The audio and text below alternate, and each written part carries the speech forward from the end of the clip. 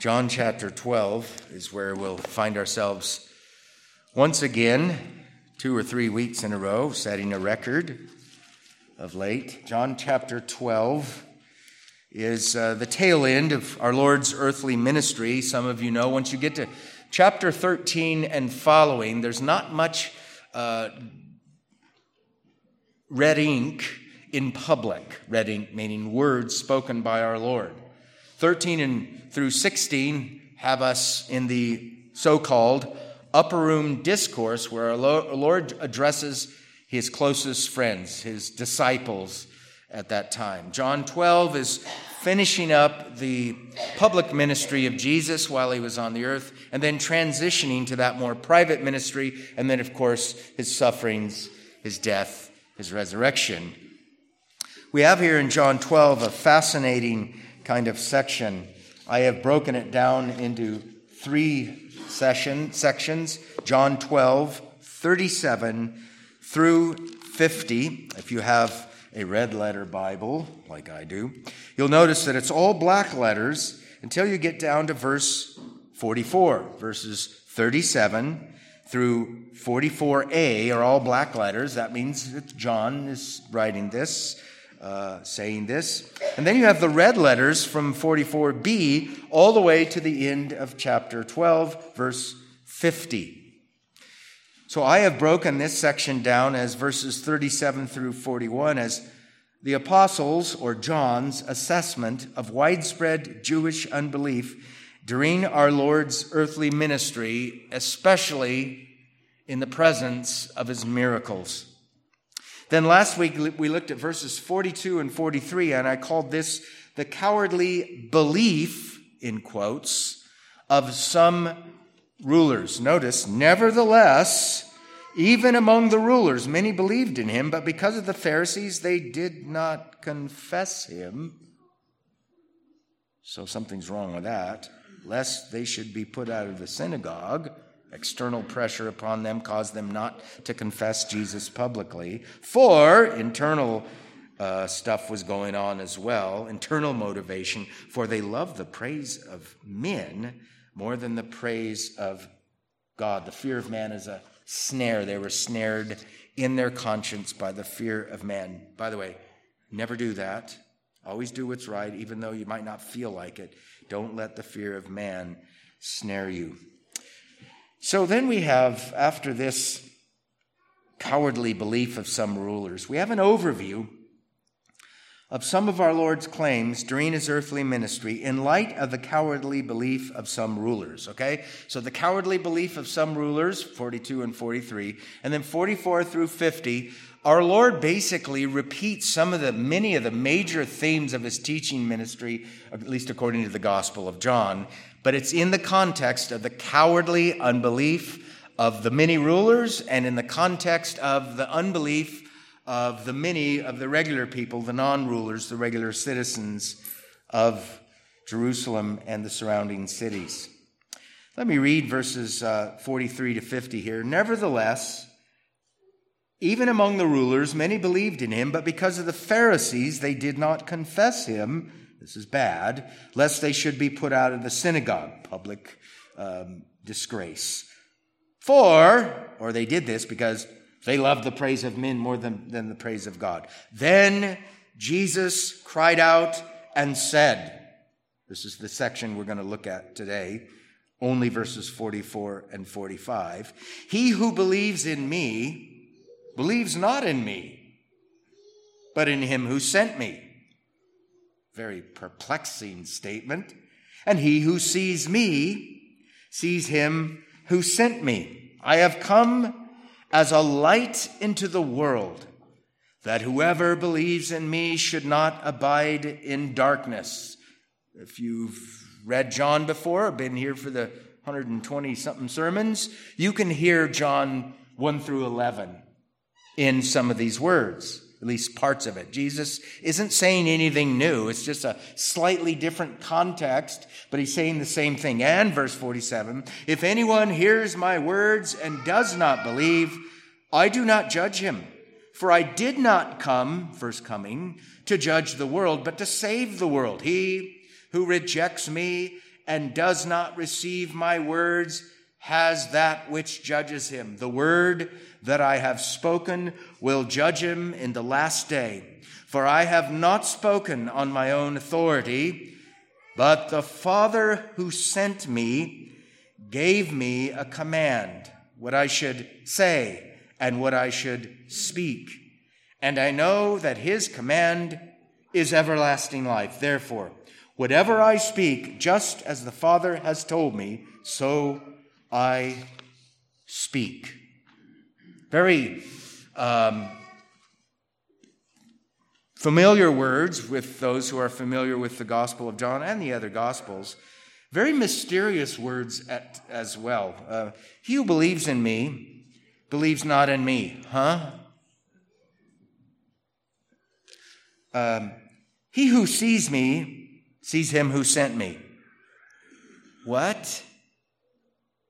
It's not as if perplexing statements like this are first found in these verses, right? Jesus says some really odd things at first look in the Gospels, all four Gospels. Matter of fact, the odd things that Jesus claims, like I and the Father are one in John 10:30, caused this reaction among the religious leaders. The Jews picked up stones to stone him. Before Abraham was, I am. The Jews picked up stones to stone him. Why do you stone me? We stone you, or we try to kill you, because you, being a man, make yourself out to be God, calling God your own Father. So we have this kind of stuff going on here. He identifies the one who sent him, by the way, in verse 49, as the Father who sent me. That's pretty important because we have this language in verse 44. He who believes in me believes not in me, but in him who sent me. Who is him who sent me? The Father. Okay, keep that in mind. And he who sees me sees him who sent me. Who is him who sent me? The Father. But we have John 1:18, no one has seen God at any time. How can you see the Father? Jesus says, if you've seen me, you've seen the Father. Some of you know, a couple chapters later, somebody's going to ask him, Lord, show us the Father. And then he's kind of been with you so long. Don't you know, if you've seen me, you've seen the Father. What in the world does that mean? We'll have to figure it out here pretty soon. So what we have here is verses 44 to 50. They come right after John's assessment of many of the rulers of that day. Remember, they knew something about Jesus that was right, something at least. He was the Messiah as promised, but they didn't connect all the dots, and they didn't have real saving faith. They have historical faith. They had temporary faith. Some of them, by the way, could have been saved later. We're not told. But at that time, the reason why they didn't confess him publicly ultimately was because they were still in their unbelief. They didn't believe in Jesus of Nazareth as the Savior of sinners, as righteousness before God, as the grounds and basis for the forgiveness of all their sins and their righteous approval in heaven. They didn't get the whole picture. And because they didn't have true saving faith, they didn't confess him publicly, and we're told two reasons why. An external pressure upon them. The Pharisees would excommunicate him, so they'd get social disgrace upon their name if they confessed Jesus publicly as they ought to have. But there was something else going on here. They loved the praises of men more than the praises of God. It wasn't just the pressure that the Pharisees were putting on them from the outside. It was also this internal thing that crippled their souls, the fear of man, that snaring fear of man, rather than the fear or praise of God. So our Lord's words in verses 44 to 50, we'll pick up 44 and 45 today, address such mangled, half-baked, cowardly historical faith, which is actually deadly to the soul. That's what he's addressing. Because we have here, right after verses 42 and 43, where we have this mangled, half-baked, cowardly historical faith, which is deadly to the soul. Then Jesus cried out and said, verses 44 and following. So that's what he's addressing in the historical context. And he's addressing in the historical context people that heard him teach. Now we're going to look at verses 44 and 45. And I want to look at verse 44a, the black letters first, and then 44b through 45. So note, first of all, how Jesus spoke. Okay, we know he said something, because if you have a red letter Bible, red letters come up. But the manner in which he said it is first indicated by these words. Then Jesus cried out. Okay? John says this of our Lord at least two other times, I think both in John chapter 7. But this public proclamation on behalf of heaven and this crying out motif isn't unique to our Lord. Matter of fact, Isaiah 58:1 says, "Cry aloud, spare not, lift up your voice like a trumpet." So this indicates that what our Lord says here is of life and death importance. It shows us that our Lord was an earnest preacher. He didn't make light of serious issues. Now, if I came here every week and preached and like this, "He believes in me, he believes not in me, but in him who sent me." This is a great passage of Scripture. It really stirs up my soul. It should stir yours up too. You'd go, "Well, kind of you've like neutered your affections during preaching. This is something should, grip the preacher, right? The truth, and then not in a fake way, okay? If I was all theatrical and all that stuff and I sounded like somebody other than me, then you'd go, no, that's fake. Don't do that. But if I was just monotoned and didn't get, affected by that which I was proclaiming, I wouldn't be much like Jesus. He cried out,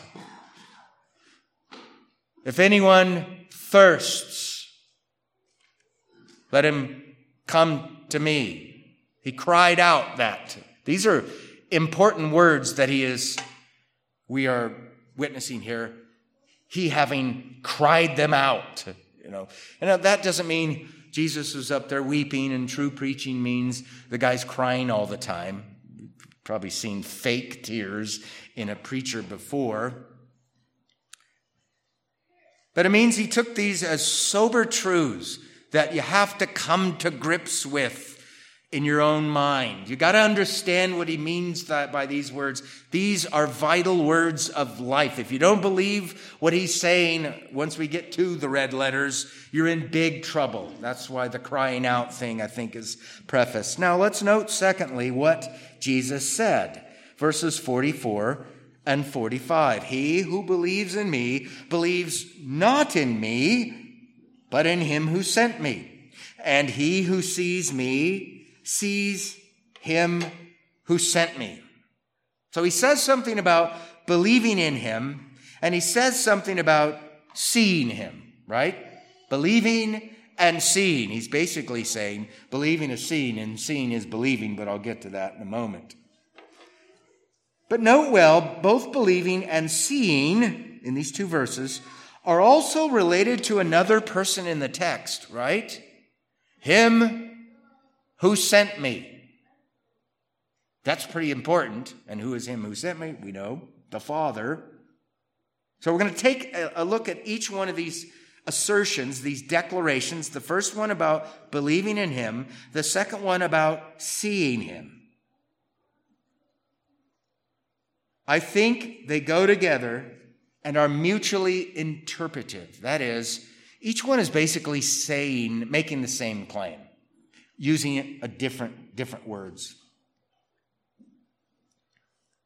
And I say this because in both statements about believing and seeing, what one does in reference to our Lord believing in him, seeing him. One does with reference to the one who sent him, right?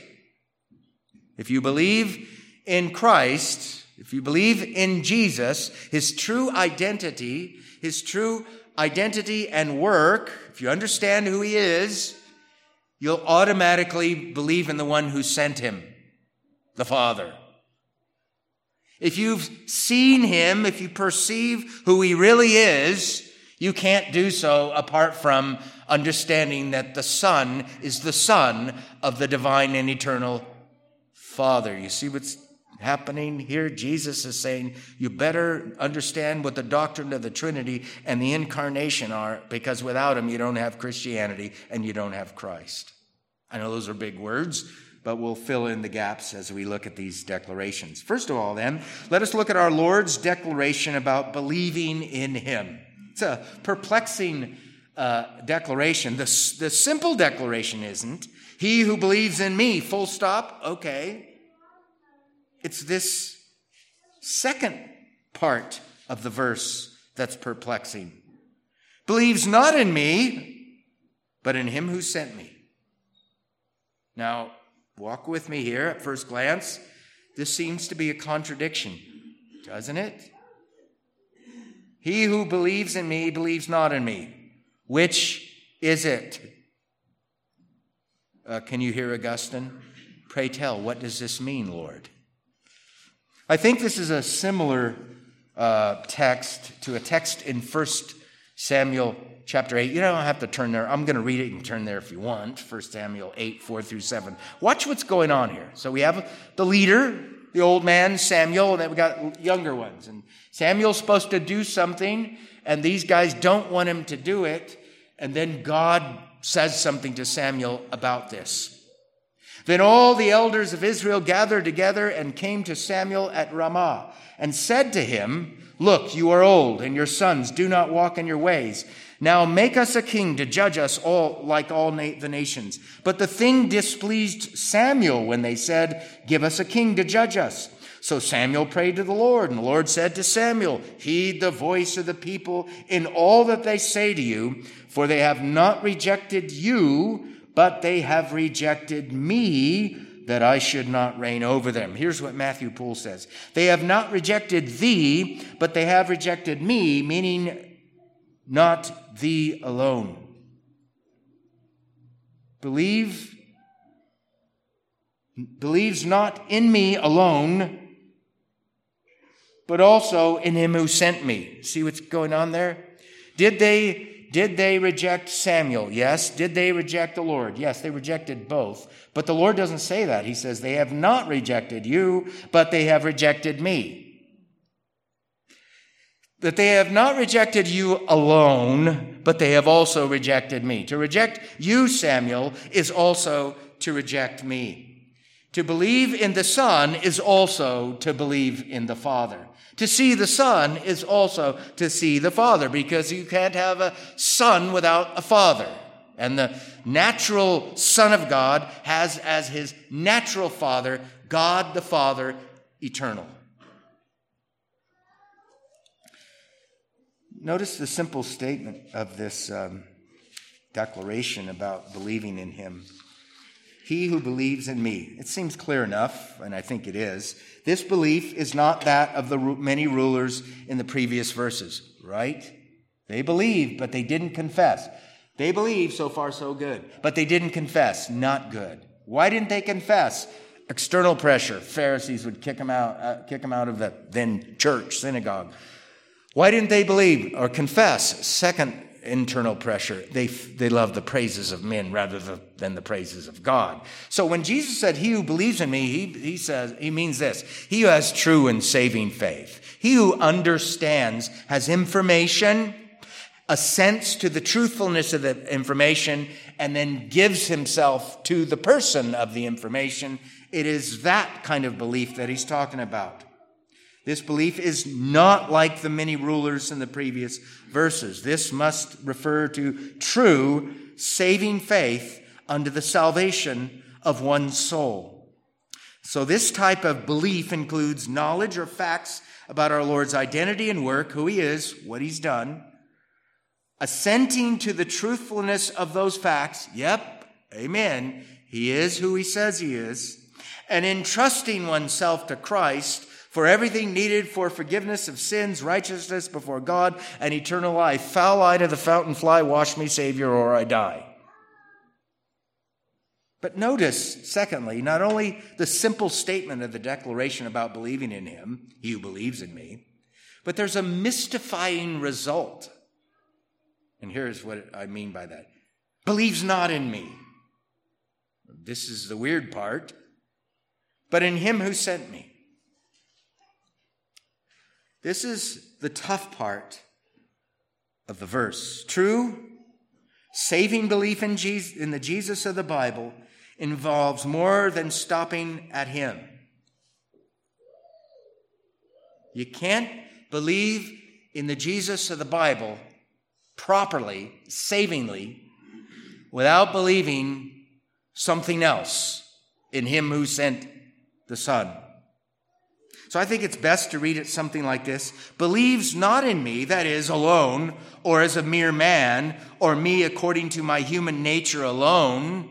I think you have to read things in that. There's something missing there. There's what we call I almost called it an ellipsis. Ellipsis is a rhetorical device where a statement is made, but it takes something out, and the reader is to understand by reading it and scratching their head going, it can't just mean exactly what it means because it's a contradiction. There's something missing here. That's why I said, believes not in me should be something like, that is, believes not in me alone, or believes not in me as a mere man, or me according to my human nature alone, but believes I am a mysterious person, God manifested in the flesh, God the Son, God the Word, become man for us and for our salvation. Since he is Word or Son of the eternal Father, then he is eternal Son of the eternal Father, having assumed a human nature. Something like that. All of that teaching, by the way, is already replete in the Gospel of John. I'm not saying anything different here. True faith, then, in Jesus involves believing in the one who sent him. Now, who is that? Who is the one who sent him? We already read in the context, he calls him the Father. Listen to John 8:16. For I am not alone, but I am with the Father who sent me. John 8:18 says, the Father who sent me bears witness of me. And John 8:19 says, then they said to him, where is your Father? Jesus answered, you know neither me nor my Father. If you had known me, you'd have known my Father also. So abstracting the Son from the Father as the object of our faith doesn't work. You can't just take Jesus not in relation to the Father and say, I'm saved because he is the object of my faith. You have to have the right Jesus, and the right Jesus is the Son of God incarnate. And when you believe in the incarnation properly, you automatically believe in what the Christian church has called the doctrine of the Trinity. This is very similar to John 12:44, this John 8 passage. Know the Son, and you know the Father. Know the Father, and you will know the Son. Believe in me, and you will believe in the Father. Believe in the Father, and you will believe in me. Something like that. Then there's these words from our Lord found in John 10. Listen to these. As the Father knows me, even so I know the Father. The Father, even God. Sometimes you can read that. Now, certainly the Father refers to God the Father. And certainly, if we contemplate this knowledge that God the Father has of God the Son, since God the Father is God indeed, then he must have omniscient, all-knowing information about the Son, right? If the Father is God and he knows the Son, then he knows everything there is to know about the Son. He hasn't ever learned it. He just knows it, right? Because God isn't a student. God doesn't learn. God doesn't add facts he previously didn't contemplate or know. So here's what it says. As the Father knows me divinely, even so I know the Father. What does that mean? I think it means divinely. So we have a divine Father and a divine Son. Jesus claims the same quality of knowledge for himself in relation to his knowledge of the Father. The Father knows the Son. The Son knows the Father. It's much more than the Father knows some facts about the Son that have newly developed on the earth, and the Son has some facts about the Father that have newly developed according to his human intellect on the earth. I think it's much deeper than that. And hear these words. I and my Father are one. Remember that in John 10:30? It's good to ask the question, one what? One person? No, it seems to be two persons. I and the Father are one something, right? There's this unity of something between the Father and the Son that has to be true not only during the incarnate state, but before the incarnate state. The incarnation doesn't change these intra-Trinitarian, within the Trinity, relations. I and the Father are one substance, one divinity, and therefore one power. No one shall snatch them out of my hand or the Father's hand. The execution of divine power by the two persons, Father and Son, there in John 10.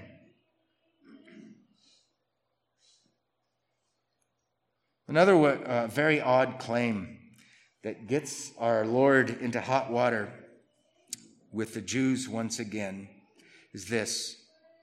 It was that odd claim, I and the Father are one. The Father, here's another one. The Father is in me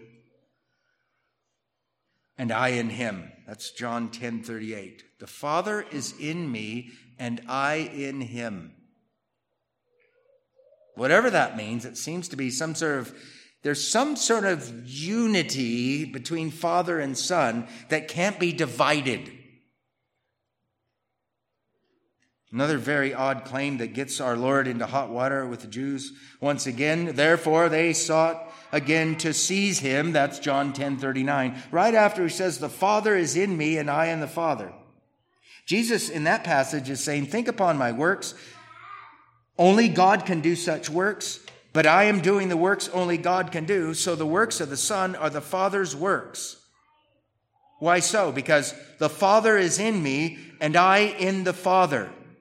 There is this unity of substance or nature that the Father and the Son share. We'll add the Holy Spirit in John 13 and following. That you cannot divide it so that when the Father works, it is the work of God, and God just is Father, Son, and Holy Spirit. So when Jesus does divine works, it's not divided from or separate from the operation of the Father, and we could say in the Spirit. So in this text, in John 10, he was saying, think upon my works. Only God can do such works, but I am doing the works only God can do. So the works of the Son are the works of the Father, because the Father is in me and I in the Father. More various mysterious words from the lips of our Lord. Here's some more. The Father is in me and I in the Father. I remember preaching that passage in the Cobb's living room. And I said, there's a technical term in theology used to describe this, the Father is in me and I in the Father, but it's so weird of a term, I'm not going to share it. And I got a frown from Jess. I remember that. And I shared it later. I'm not going to share it now. If you want to know what it is, we can talk about it later. But this interpenetrating union between two persons, and we could say all three persons in the Godhead. One is in the other. You can't separate them. You can distinguish the Father, the begetter, the Son, the begotten, not made, Nicene Creed, and the Holy Spirit, who proceeds from both. But you can't divide the essence. There's not three divinities. There's one. So the Father and the Son mutually indwell one another. That's the mutual indwelling. Okay, I'll use the word perichoresis. There you go. You can look it up. The Father and the Son are so closely related that though they are distinct divine persons, when divinity acts, such as the miracles of our Lord, the divine persons are acting because they are of one substance or nature.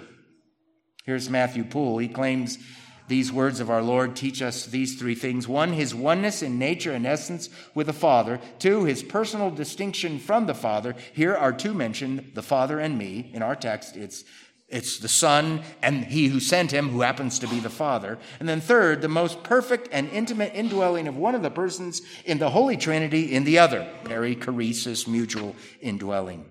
Now let's go back to John 12:44 and take a breath. He who believes in me believes not in me, but in him who sent me. Of my many friends on the shelf that have helped me with this, I think Augustine's the most helpful. Here's what he says. But he that believeth on the Father must believe that he is the Father. And he that believeth on him as the Father must believe that he has a Son. What is a divine Father without a divine Son? And in this way, he that believeth on the Father must believe on the Son. What's a father without a son? What's a son without a father? He goes on. He said, he that believeth on me, believeth not on me. To show that the whole extent of our faith in Christ should not be limited to his manhood. He who believes in me believes not in me alone, or he who believes not in me as a mere man, as a mere mortal, just like everybody else, generated from an earthly father and earthly mother. He says this to show that the whole extent of our faith in Christ should not be limited by his manhood, so that, believing thus on the Father, he may believe that he has a Son co-equal with himself, and then attain to a true faith in me. So I could put it this way. The Son of God is such, Son of the Father, by nature, not by grace. Are we sons and daughters of God by nature or by grace? By grace. Is Jesus the Son of God by nature, by virtue of just his isness, or grace? Something was endowed upon him that was not his, somehow, some way, as a divine person. We would say, by nature. Did Jesus become the Son at the incarnation? No. The Father sent the Son, not to become Son. Son of man, he became. Son of God, he ever was and ever shall be. The Son of God is such by nature, not by grace. We get sonship by grace. To them, he gave the right to become sons or children of God, right? That is, those who believe in him. Our Lord is Son of God by nature. He is God the Son, the Word become flesh. In the beginning was the Word, and the Word was with God, and the Word was God, and the Word became flesh. He indeed is the Son of God. At the end of John 1, John the Baptist calls Jesus the Son of God. The Son of God is the Word, who is God, who became flesh. He was Word and Son, who assumed a human nature. He didn't become Word or Son at the incarnation. He became what he was not, assuming a human nature, for us and for our salvation. Maybe a paraphrase will help. He who believes in me, that is, in my person, in who I am, believes not in me, that is, as man alone, but true belief in me involves believing that the Father has sent me, such that believing in the Father is to believe in the Son. You want to have saving faith in Christ? You want to be saved from the wrath of God and your sins? You have to believe in the incarnation and the triune divinity of God. Triune divinity. That doesn't sound right. Scratch that from the record. In the three persons of the Godhead. That's better. So if that hasn't sufficiently confused you, let's get to the second declaration about seeing him. This should be shorter. Our Lord's declaration about seeing him. And he who sees me sees him who sent me. I told my wife on the way here, it would help me if it said, and he who sees me sees not me, but him who sent me. Because it would be an exact parallel, with the previous verse. I think it still works, though. I think it's basically saying the same thing. So let's look at the simple assertion or statement, and then the mystifying result, like the first one. And he who sees me. And connects it with he who believes in me believes not in me, but the one who sent me. And he who sees me sees the one who sent me. So it's connected with the word and. I think it's another way of saying basically the same thing using different words. Seeing here cannot refer to the physical eyes. You don't want to take it that way. Everyone who saw Jesus is saved because they saw him with their physical eyes. Any blind persons living in the first century cannot be saved. Why? They couldn't see Jesus with their physical eyes. So we don't want to say that everyone who saw Jesus with their physical eyes also saw the Father with their physical eyes. He who sees me sees him who sent me. Oh, it means physical eyes. I saw Jesus with my physical eyes, and I also saw the Father. That doesn't work with my physical eyes. No man has seen God at any time. He is immortal, invisible, God only wise. Divinity doesn't take up space. It's not concrete created reality or even uncreated reality that can be seen with a naked physical eye. Something else is going on here. Divinity can't be seen, at least not with a human eye. Also, if this referred to physical eyes, it would mean that everyone who saw the Lord with their eyes while he was on the earth were saved. Any blind persons could not be saved, but John 9 has this wonderful report of Jesus healing a blind man that slowly but surely seems to connect the dots about the true identity and work of Jesus. A blind man was actually saved, but he couldn't, at least initially, see. He was made to see. Other blind people that weren't healed, could they have been saved? I think they could have if they believed on the Lord Jesus Christ. But look at this mystifying result. And he who sees me sees him who sent me. Sometimes I wonder if the disciples, maybe privately, Lord, no can he do? Why do you say these things? A Scottish friend of mine used to say that. No can he do?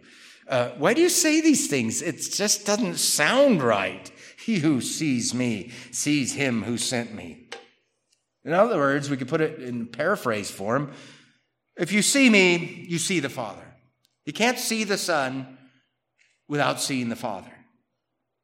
If you perceive who I am, I think this is what he's getting at, you also perceive who the Father is. You can't divide the two. Put one over here, one over there. And say, well, I don't know about that Father thing. I just believe in Jesus.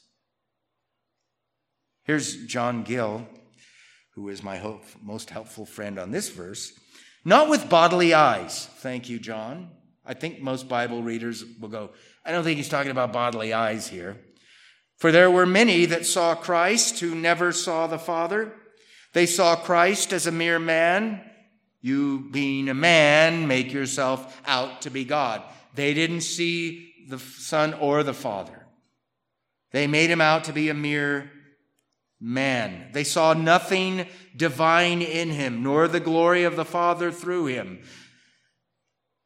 And we beheld his glory. Glory is of the only begotten. That's connecting the Son incarnate with the Father, somehow in this relation with the Father, I think also predating the incarnation itself, eternally begotten. We sing those words, we confess those words. But with the eyes of the understanding, Gill says. That's it. Whoever saw or perceived The glory of Christ in his miracles saw the glory of God in them also, for the Father that dwelt in him did the works. And then Gill cites John 14:10. Do you not believe that I am in the Father and the Father in me? The words that I speak to you, I do not speak on my own authority, but the Father who dwells in me does the works. He doesn't deny he was doing works. He's just saying, you got to wrestle with this. When the Son, according to his divinity, does a work, the Father, according to his divinity, is causing the same effects, is doing the same work. Does anybody know what that's called? It's too technical. I won't share it with you. It's not good for your soul. Sean doesn't like that. Inseparable operations. The external acts of God are inseparable from the three persons. That is, in every divine act, it is just God who acts.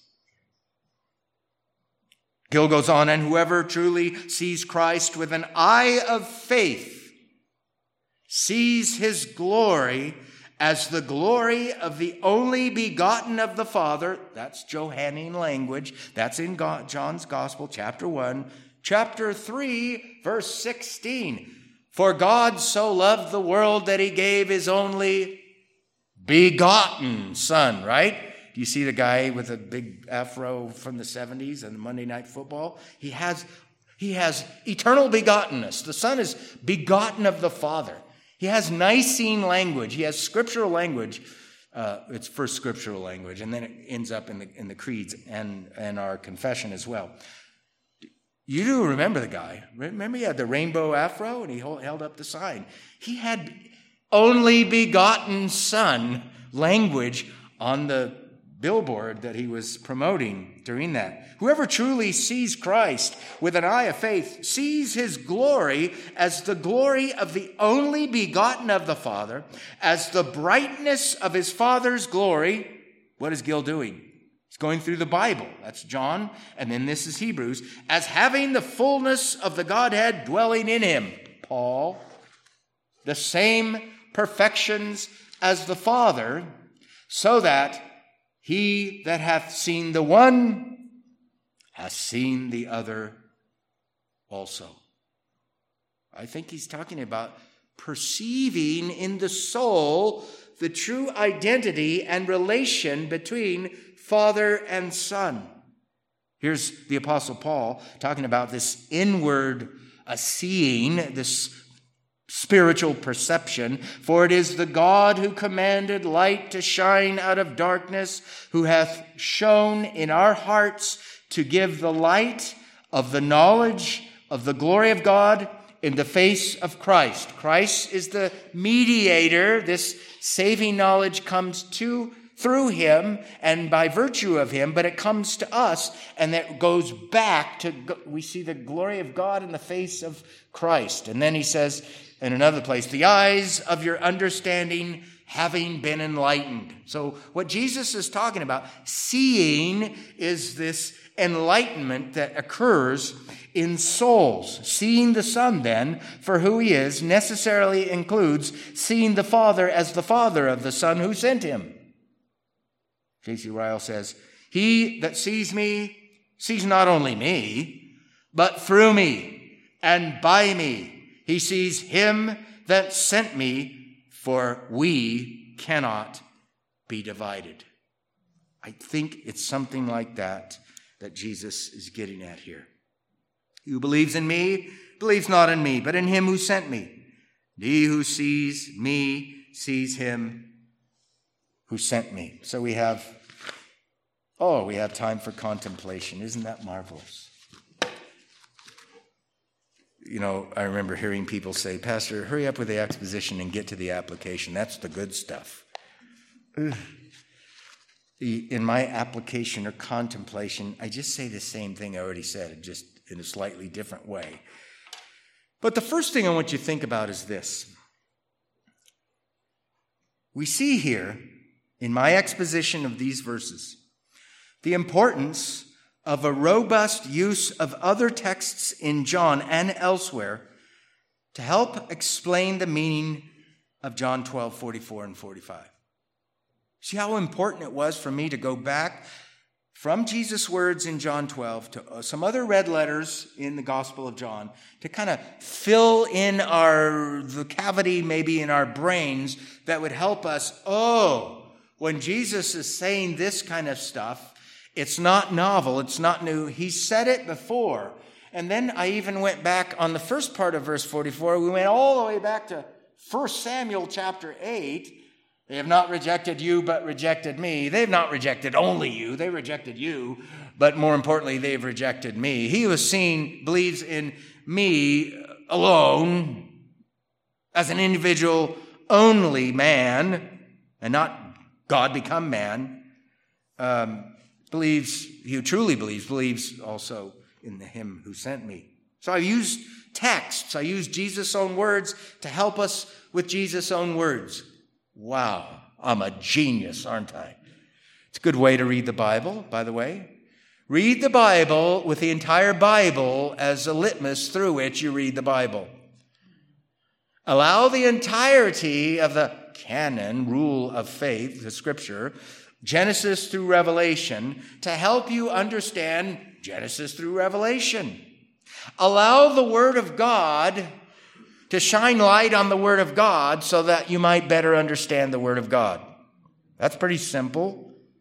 It's profound. And by the way, it didn't come from me. I'm borrowing from all over the place. It's the old, like Augustine, and then somebody from the Reformation period, William Perkins, maybe somebody else. If you read their literature on how to study the Bible, they're speaking to ministers, okay? What should ministers do to understand the Bible the best? The first thing is learn the original languages. Ouch. Hebrew, Greek, little Aramaic. Second thing is put as much as you can of Holy Scripture to memory. If you can't do the entire Bible, then memorize Isaiah, the Psalms, the Gospel of John, Book of Romans, and Hebrews, stuff like that. Read the books in this order. Genesis, John, Romans, Hebrews, Isaiah, Psalms, stuff like that. I might be getting the order out. But you see what they're doing. They're saying there's some Mount Everests in the Bible that carry a lot of weight in terms of giving us a grid through which to interpret other sections that might be difficult. That's why when I was explaining this tough statement, he who believes in me believes not in me, but him who sent me, I identified the one who sent me as the Father. So we have the Father's the sender, the Son is the sent one, and he's talking about his incarnate state. But the Father-Son language in the Gospel of John has a rich theological depth to it that you have to bring with you to this verse to really understand what Jesus is getting at. You don't believe in the Jesus of the Bible unless you believe he is the eternal Son of God, become man for us and for our salvation. You got to believe in the real incarnation of God the Son. So I used 1 Samuel 8, I used John 8, I used John 10, I used 2 Corinthians 4, I used Ephesians 1, and all about the seeing, the eyes of your heart having been enlightened. Ephesians 1:18, I think it is. That might be a loose paraphrase, but you get it. So this language of seeing, which means perceiving with the intellect, is picked up by the Apostle Paul. And I've said this before. Sometimes, in order to fully understand the intent and full weight of Jesus' words, you need go listen to the sermons in the book of Acts, and then go read the epistles, because what Jesus proclaims on the earth is explained for us in various places of the rest of the New Testament by the apostles. And then you have the Word of God on the Word of God incarnate, which is pretty cool.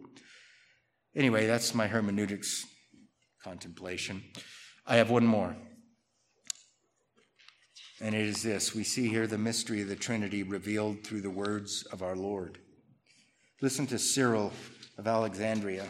He's from the 5th century. By the way, I love reading these old guys because if you read, like I have in the last several years, all the commentaries I read chronologically, I rarely get to the 20th century. Why? Anything good's already been said. And you see, especially this guy named Thomas Aquinas, he just says, as Augustine says. And I'm going, I already read Augustine. You're not going to add anything? And sometimes he does, sometimes he doesn't. Then you get to John Gill, and you go, John Gill, he's at 18th century. I know who you're reading, all the guys I was reading, because all the good stuff is said by all the giants of the Christian faith. Listen to Cyril. By the way, one of the reasons why I like Cyril, he'll be doing polemics, arguing against somebody, and he'll say, our adversary has said the stupidest thing any man has ever said in the history of saying things. And I'm reading that going, yeah, I like that guy. But listen what he says here. He says, when you believe in me, I who am a human being like you for your sake, but also God on my own, and because of the Father from whom I am, do not imagine that you are placing your faith in a human being. I am no less than God by nature, even if I look like you, since I am of the same substance, divinity, as my begetter, the Father.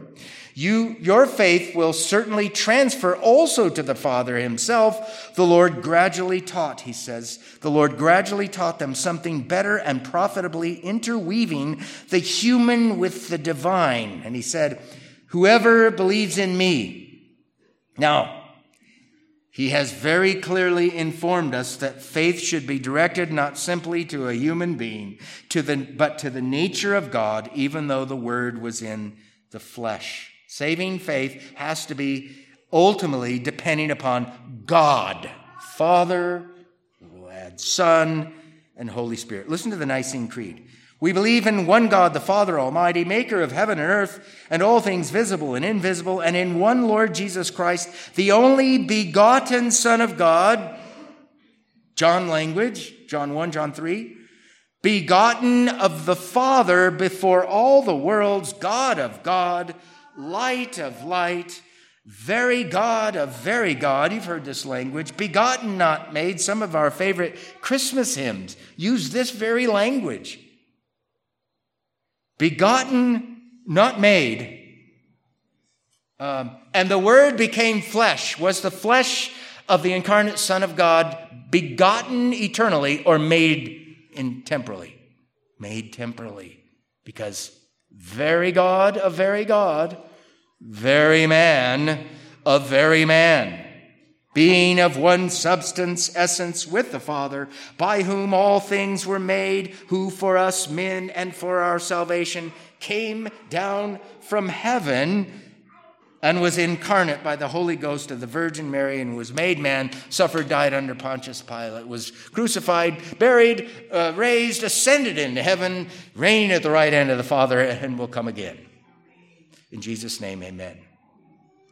But listen to this hymn, and we're going to sing not this hymn, but a hymn close to this hymn. Father of heaven, this is hymn number 88, if you want to turn there. We're going to sing 89 when I land this plane. Father of heaven, whose love profound a ransom for our souls have found. Before thy throne we sinners bend, to us thy pardoning love extend. Almighty Son, incarnate Word, who became man for us and for our salvation. Our prophet, priest, redeemer, Lord, before thy throne. The Father has a throne in heaven. The Son has a throne in heaven. Before thy throne we sinners bend, to us thy saving grace extend. Eternal Spirit, by whose breath the soul is raised from sin and death. 2 Corinthians 4, Ephesians 1, the eyes of your heart having been enlightened. The soul is raised from sin and death. Before thy throne we sinners bend, to us thy quickening power extend. Jehovah, Father, Spirit, Son, mysterious Godhead, 3 in 1. Before thy throne we sinners bend. Grace, pardon, life to us extend. Amen. So this revelation of the Trinity in the words of our Lord Jesus, that's what's behind it. It doesn't make sense without what we call the doctrine of the Trinity. You want me to read the next line here? Should fuel our praises, shouldn't it? Well, I can't comprehend the Trinity. You can't comprehend anything about God. You can apprehend some things about him, but you can't dig into the divine mysteries and solve them all. You can't know God as God knows God because you're not God. But you can know God insofar as he has revealed himself to us. And when you do, you want to praise him. You want to sing the Gloria Patri after hymn number 89, of which Sean will lead us in. If you truly believe in Jesus, you believe him to be the only begotten Son, eternal Son of the eternal Father, who both breathe out the Holy Spirit eternally. There's this intra-Trinitarian communion and yet union of the persons that doesn't get dissolved or tinkered with or mangled or messed with by the incarnation. Great is the mystery of godliness. God was manifest in the flesh. He assumed our nature, duties, liabilities, and responsibilities. Why? To bring us to God, to bring us into the safe presence of God. Let's pray.